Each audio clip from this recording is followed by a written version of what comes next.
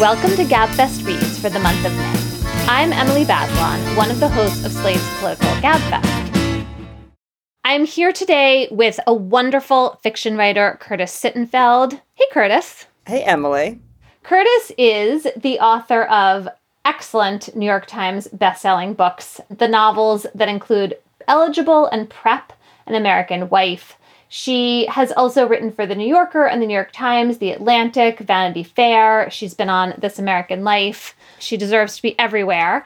And she is the author of a new novel called Romantic Comedy, which of course is a romantic comedy. Could you just tell us a little bit about the premise of this novel and the main characters? Yes. So the main character is a woman named Sally, who's in her late 30s and works for a late night sketch comedy show in New York that bears a significant resemblance to Saturday Night Live. And she's worked there for 9 years. She writes a sketch kind of making fun of the phenomenon of men dating up generally, like sort of talented but ordinary looking men dating super gorgeous, super successful, world famous women, which happens at the show and also, of course, happens in real life. And she's mocking how this wouldn't really happen with an ordinary woman and a super hot, famous male celebrity. And then that week's guest host and musical guest are one and the same, are a charming, smoking hot pop singer named Noah. And she thinks there might be chemistry, but is it all in her head or is it real? And what intrigued you about this setup? Why were you interested in this idea of, an obvious double standard? You have a lot of fun with one of Sally's friends and another writer and also host on the show who is a normal looking guy who is dating a super hot celebrity. And, Sally's I wouldn't say she's bitter about it, but she's really noticing. And I wonder why this was something that intrigued you. By the way, I feel like in general, not bitter, but noticing could be a great euphemism for me to use going forward. In some ways, I think the biggest reason that I wrote this book is that I thought it would be really fun. I thought it would be doubly fun to write about people flirting and falling in love and to set it in the sketch comedy world. I started it in the summer of 2021, deep into the pandemic. And I had started writing another book that I intended to be short and fun, and it was not short and also not fun. And so this one, this idea had been in the back of my head, and I thought, oh my God, that's as much as there's ever a guarantee with writing a novel, this is guaranteed to be fun to live in the fictional world. I kept thinking of a lemon meringue pie when I was reading this book. It just had this light, snackable, delicious quality to it in which you're exploring some serious themes, but you're doing it with a sense of humor and a kind of light touch throughout. So it was really fun to read. One of the questions in the book that's somewhat more serious and I think really interesting is the line between cheese, cheesiness, and, deep romance, sincere emotion. There's nothing like pop music for making us all think about this line. And I wonder, you have this passage in the book where Noah asks Sally to define cheese for him. And he says, because I still haven't figured it out after 2 decades, where the line is between cheese and emotional extravagance that's acceptable. And I just wonder what you were thinking about there, whether there were examples in your head, whether Noah is supposed to represent cheese or something deeper.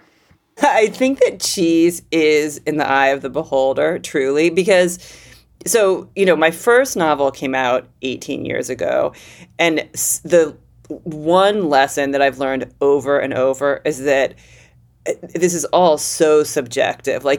Anything anyone can say about, this is now my 8th book, my 7th novel, and it's someone could say this is cheesy, this is boring, or someone could say this is a delicious lemon meringue pie, and it's neither person is really right. And I think that's true with cheese. I absolutely, without question, I enjoy. I might lose all credibility saying this. I enjoy listening to Ed Sheeran songs when they come on the radio. And my children, sometimes politely and sometimes rudely are basically change the station. So it's like, there's a few Ed Sheeran songs. Actually, he's a good example because I think he's both. I think he's cheesy and like, moving depending on the song, or sometimes within the same song. But nobody can define it. Anyone who tells you they can is, lying. I like that answer. One of the other more kind of potent themes in the book is about careerism, what it means to be really devoted to what you do. Sally kind of wrestles with how committed she is to writing sketch comedy, but on the other hand, she like truly is committed. I mean, essentially her marriage broke up so that she could go to New York after she gets this offer to write for TNO/SNL. And there's a point in the book in which it's like an early moment of connection between Sally and Noah, long before they actually get together. But this idea that she says that the show she works on is the love of her life. Do you feel that way about your work? Were you trying to kind of explore here the idea that like women can feel this way and that's okay? That can even be a good thing? I definitely think women can feel that way and it can be a good thing. I think anyone can feel that way and it can be a good thing. I mean, I certainly feel like there are many ways to make a life. And even though this book has a sort of conventional structure, I don't think Sally herself is particularly aspiring to marriage. And I don't think the book is holding up marriage as like the ultimate goal. But I just feel like, maybe in my 20s, I did think probably that if you never got married, it was sad or something. And I'm like 47 and I totally don't feel that way at all. Like I think the world is like becoming sort of simultaneously more narrow-minded and more open-minded. But if you live with your best friend forever, if you live with your parakeet forever, like if to have the life you want is great. It doesn't seem, though, that Sally is quite having the life she wants when she's writing for TNO and in this kind of like some sex but dateless period of her existence. She seems sort of cut off in some way, although I loved her friendships with a couple of the women comedians on the show. Are you portraying her in some ways as like kind of incomplete until romance hits her? And did you have any mixed feelings about that? Or am I kind of overreading that portrayal?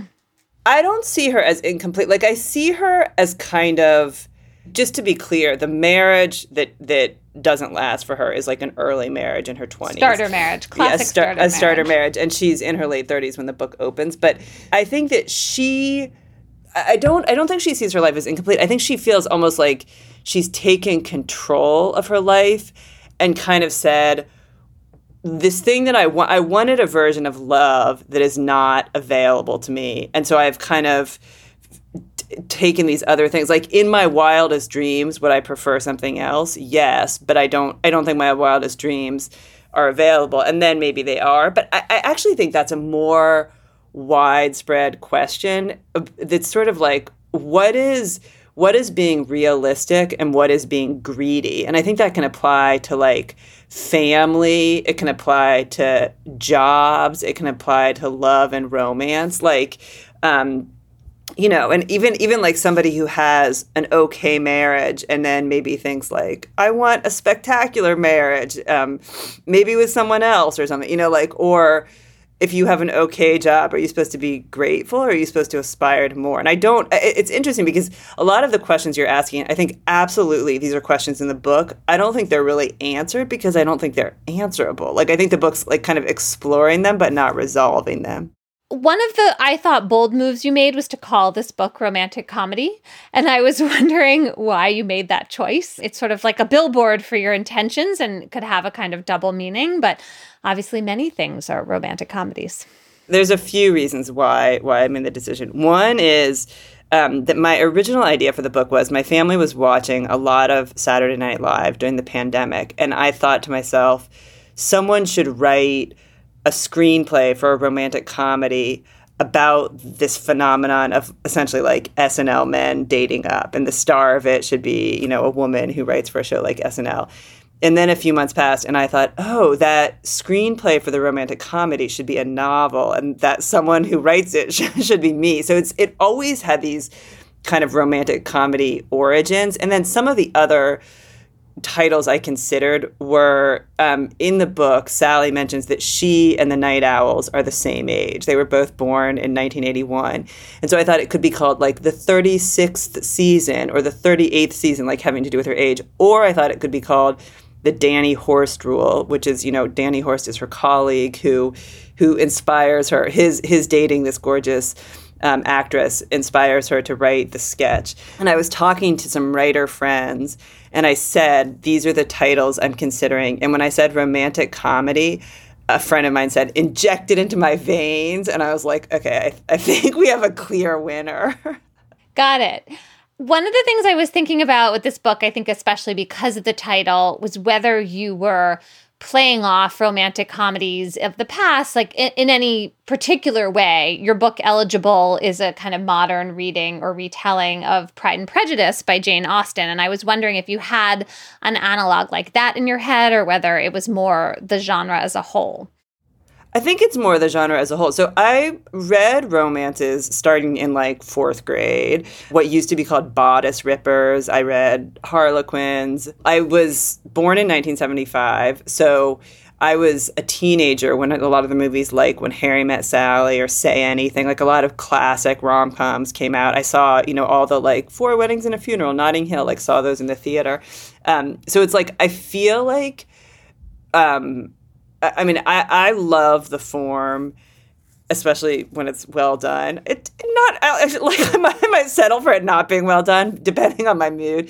But I don't think there was any particular model for this. But I think that like the structure and the rhythm of rom-coms is inside me and has been from a young age, just without my needing to like clinically study it. One of the things I was thinking about was You've Got Mail, the Nora Ephron written movie, because there's a whole epistolary email section of this book, which I thought was like one of the really fun parts of the book, partly because they're using email, which seems kind of hilariously archaic in some ways, but then the date and timestamps become part of the intrigue of that section because you want to think about like how quickly they're responding to each other. And I guess I was just wondering what you were up to with switching to that form. So You've Got Mail is another movie that I saw in the theater. I didn't study it, in terms of this, but again, it's like Nora Ephron is in my bloodstream. Like I probably have seen maybe every movie she made. And the letter thing was super fun. Like I told my editor that I was going to do that. And I think that, or like my agent, and I think they're super supportive and kind and smart. And I think they were kind of like, we look forward to seeing what you do. But I think there was good luck, Curtis. Yeah, I know. I think there was like a hint of skepticism. And I think it's actually been super fun because it turns out that whatever novel you write, you become like a magnet for people making confessions about that topic. And so the confessions that I'm kind of eliciting based on this book are usually it's like middle-aged women's opinions on how attracted they are or not to Pete Davidson. That's one thing. And then has this person ever had essentially like an email romance that either thrived or tanked, in reality? And are some of those email romances supposed to be kind of furtive and secretive and maybe like cheating on your partner? Because, sometimes when you think of people going online, it's in that more deceptive way. Whereas what's happening here is with people who are totally unattached. And in that sense, it's very innocent. Right. I think no one has confessed that to me yet. But Oh, the book is young. Yeah, exactly.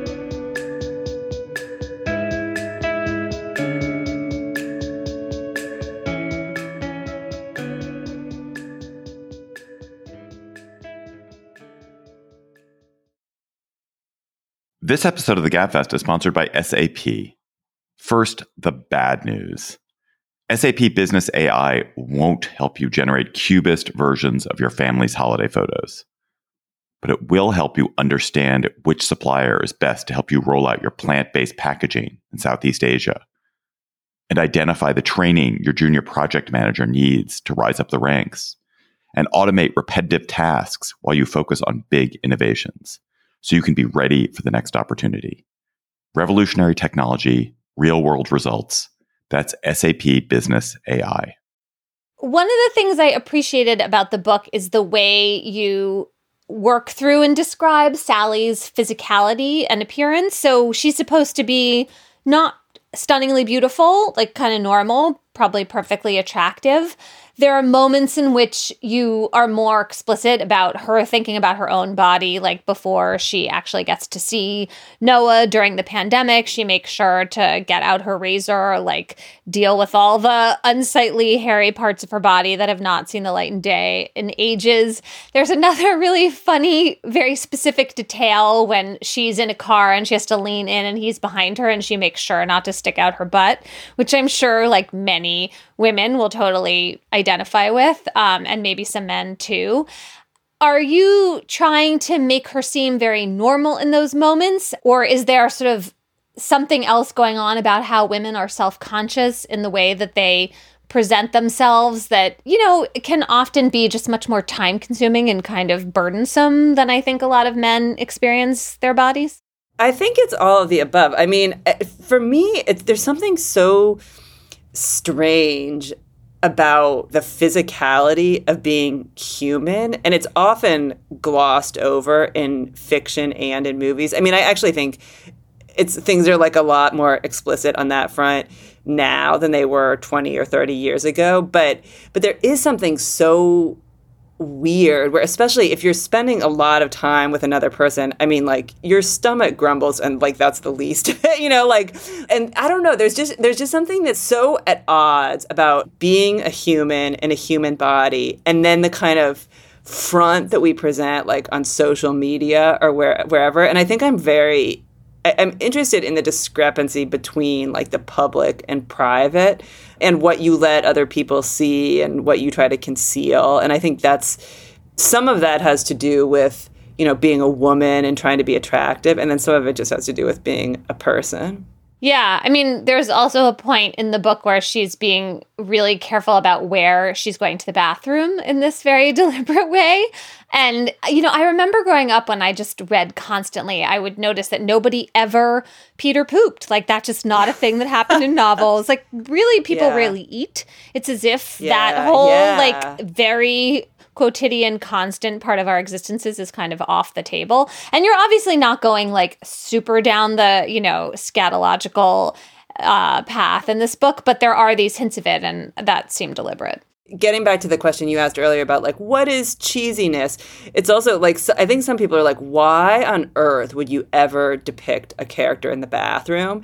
And I'm kind of like, why on earth wouldn't you? Not to be too explicit, but when you're like, oh, you know, books often don't depict like eating, peeing, or pooping. If you did not eat, pee, or poop in a day, you'd certainly notice. You'd probably be in the hospital pretty soon. So it's so weird that we depict somebody like parasailing or like all these exceptional experiences, and the stuff that like makes up our life is sort of shied away from. The character of Noah is the sort of secondary character in the book, but he obviously is supposed to be very human in his own way, not just like a pop star celebrity. And we see, you know, some moments of vulnerability. I think he especially comes alive in his emails. Was it hard to write from the point of view of a celebrity pop star? Like, did you find yourself sort of inevitably alienated from him, and even as you were trying to be in his head? Do you feel like a 47-year-old Minnesotan novelist is different from a smoking hot male pop singer? I don't know what you're getting at, Emily. No, I mean, again, I think that one of the things that he's trying to convey to Sally is, yes, I am famous, but I am a person. Like, I am not an image. I do not exist only when I'm being photographed or performing. Like, I exist when I'm eating a sandwich in my kitchen, although he probably doesn't eat bread, actually. But so no, I mean, the funny thing is, I'm one of 4 siblings, so I would not say I had like a lonely childhood, but growing up, I would sometimes like want to play checkers or want to play Scrabble, and no one wanted to play. And so I would sometimes be like the black checkers and then like go around to the other side of the board and be the red checkers and then go back and be the black checkers. And that's how I felt writing those emails. Like, I was like, I'm Sally. Now I'm Noah. Now I'm Sally. Like, and I kind of like, sometimes I jump around in chronology when I write, but I couldn't because they had to really respond to what the other person was saying. Like, I had to go email by email, and it was fun. Do you believe his attraction to Sally? I mean, there are several times in the book where he like emphatically says, I'm super attracted to you, and she has trouble believing it. And I think we as the reader are sort of set up to be skeptical. Do you believe him? Yes. So I think he's actually honest and says something borderline insulting, which is, if I saw a picture of you, I wouldn't pick you out and be like, I've never seen a woman so beautiful. But I think partly because he's approaching 40, he's dated a lot, he hasn't found a connection. I think there maybe is something about the fact that he could definitely date a super gorgeous woman if he wanted to, many super gorgeous women. And he doesn't need that to like prove something about himself to himself. And then also, not to give too much of a spoiler, but they ultimately like have great sex. And then once those sex hormones are coursing through you, like, you know, I think you're able to see the other person as fairly attractive. Well, since you brought that up, I feel better about the last question I want to ask you is, this book is really not about if people are going to get together. It's more about how they're going to get together, which is like pretty typical for romantic comedies, right? I mean, there are moments when people separate and things seem hopeless, but we have the expectation that in the end, they're going to figure things out. Did you feel like you had that idea all along? Did you want it to be more uncertain? Was there ever some moment where you thought, like, I'm just going to blow this up on these people and it's actually not going to be a romantic comedy after all? It's going to be a very sad, gloomy tragedy. Romantic tragedy or unromantic comedy. I mean, people, especially in the romance community, talk about like the HEA or the happily ever after. This is sort of maybe a strange way of answering your question, but having written this book made me step back and kind of analyze Saturday Night Live. And one of the things that I thought about that's very obvious, but I had never considered it, is I think one of the things that makes Saturday Night Live awesome is the tension between, it has this super fixed structure, but it's live, so all manner of things can go wrong, or like you know there's going to be a sketch, but you don't know what's in the sketch, and you know there's going to be the musical performance, and then there's other musical performance. And I kind of feel that way about the book, that I think you probably can guess that, you know, it's a comfort read. It's supposed to be delicious and fun. And I don't want to, I mean, like people can find their sort of darkness and devastation in so many other places right now. So it's like, I don't want to add to that. But I think there still should be surprises and suspense and like good tension, sexual tension in terms of how you get there. Yeah, I totally agree with that. And you're right that like part of the appeal really of any live TV, but maybe especially Saturday Night Live, is that something could go wrong at any moment and throw things off course. And I think you write about that. But, you know, if you're a regular watcher of the show, you see that happen. Oh, yeah. Look, whether it's like someone's mustache falls off, or it's like people actually love when the actors break and laugh. It's almost like it enhances the sketches. And I think some of that is like, oh, they're human. Like if I were on SNL, like I'd be laughing too. Like this is so endearing. Yeah, like it's totally exciting and fun that anything can happen. Does Sally write a great movie? Is that her future? You get to decide, Emily. That's yeah. I mean, I don't think I'll write a sequel, but like, why not? Why shouldn't she? I'll sort of refrain, even though I'm so tempted to like spoil it. But by the end, you find out she has written a movie that's not a romantic comedy, but kind of is a romance, I think. But I won't get more specific than that. I think that's a good, intriguing note to end on. The book is Romantic Comedy by Curtis Sittenfeld. It is just a delectable spring, summer, any season read. Curtis, thanks so much for talking about the book with me. Thank you, Emily. That's it for this month's edition of Gabfest Reads. Our producer is Shayna Roth. Ben Richmond, Senior Director of Operations and Podcasts. Alicia Montgomery is Vice President of Audio at Slate.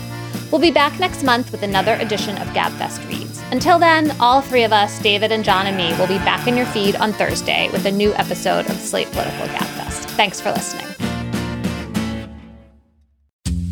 I'm Dahlia Lithwick, and I'm host of Amicus, Slate's podcast about the law and the U.S. Supreme Court. We are shifting into high gear, coming at you weekly with the context you need to understand the rapidly changing legal landscape. The many trials of Donald J. Trump, judicial ethics, arguments and opinions at SCOTUS. We are tackling the big legal news with clarity and insight every single week. New Amicus episodes every Saturday, wherever you listen.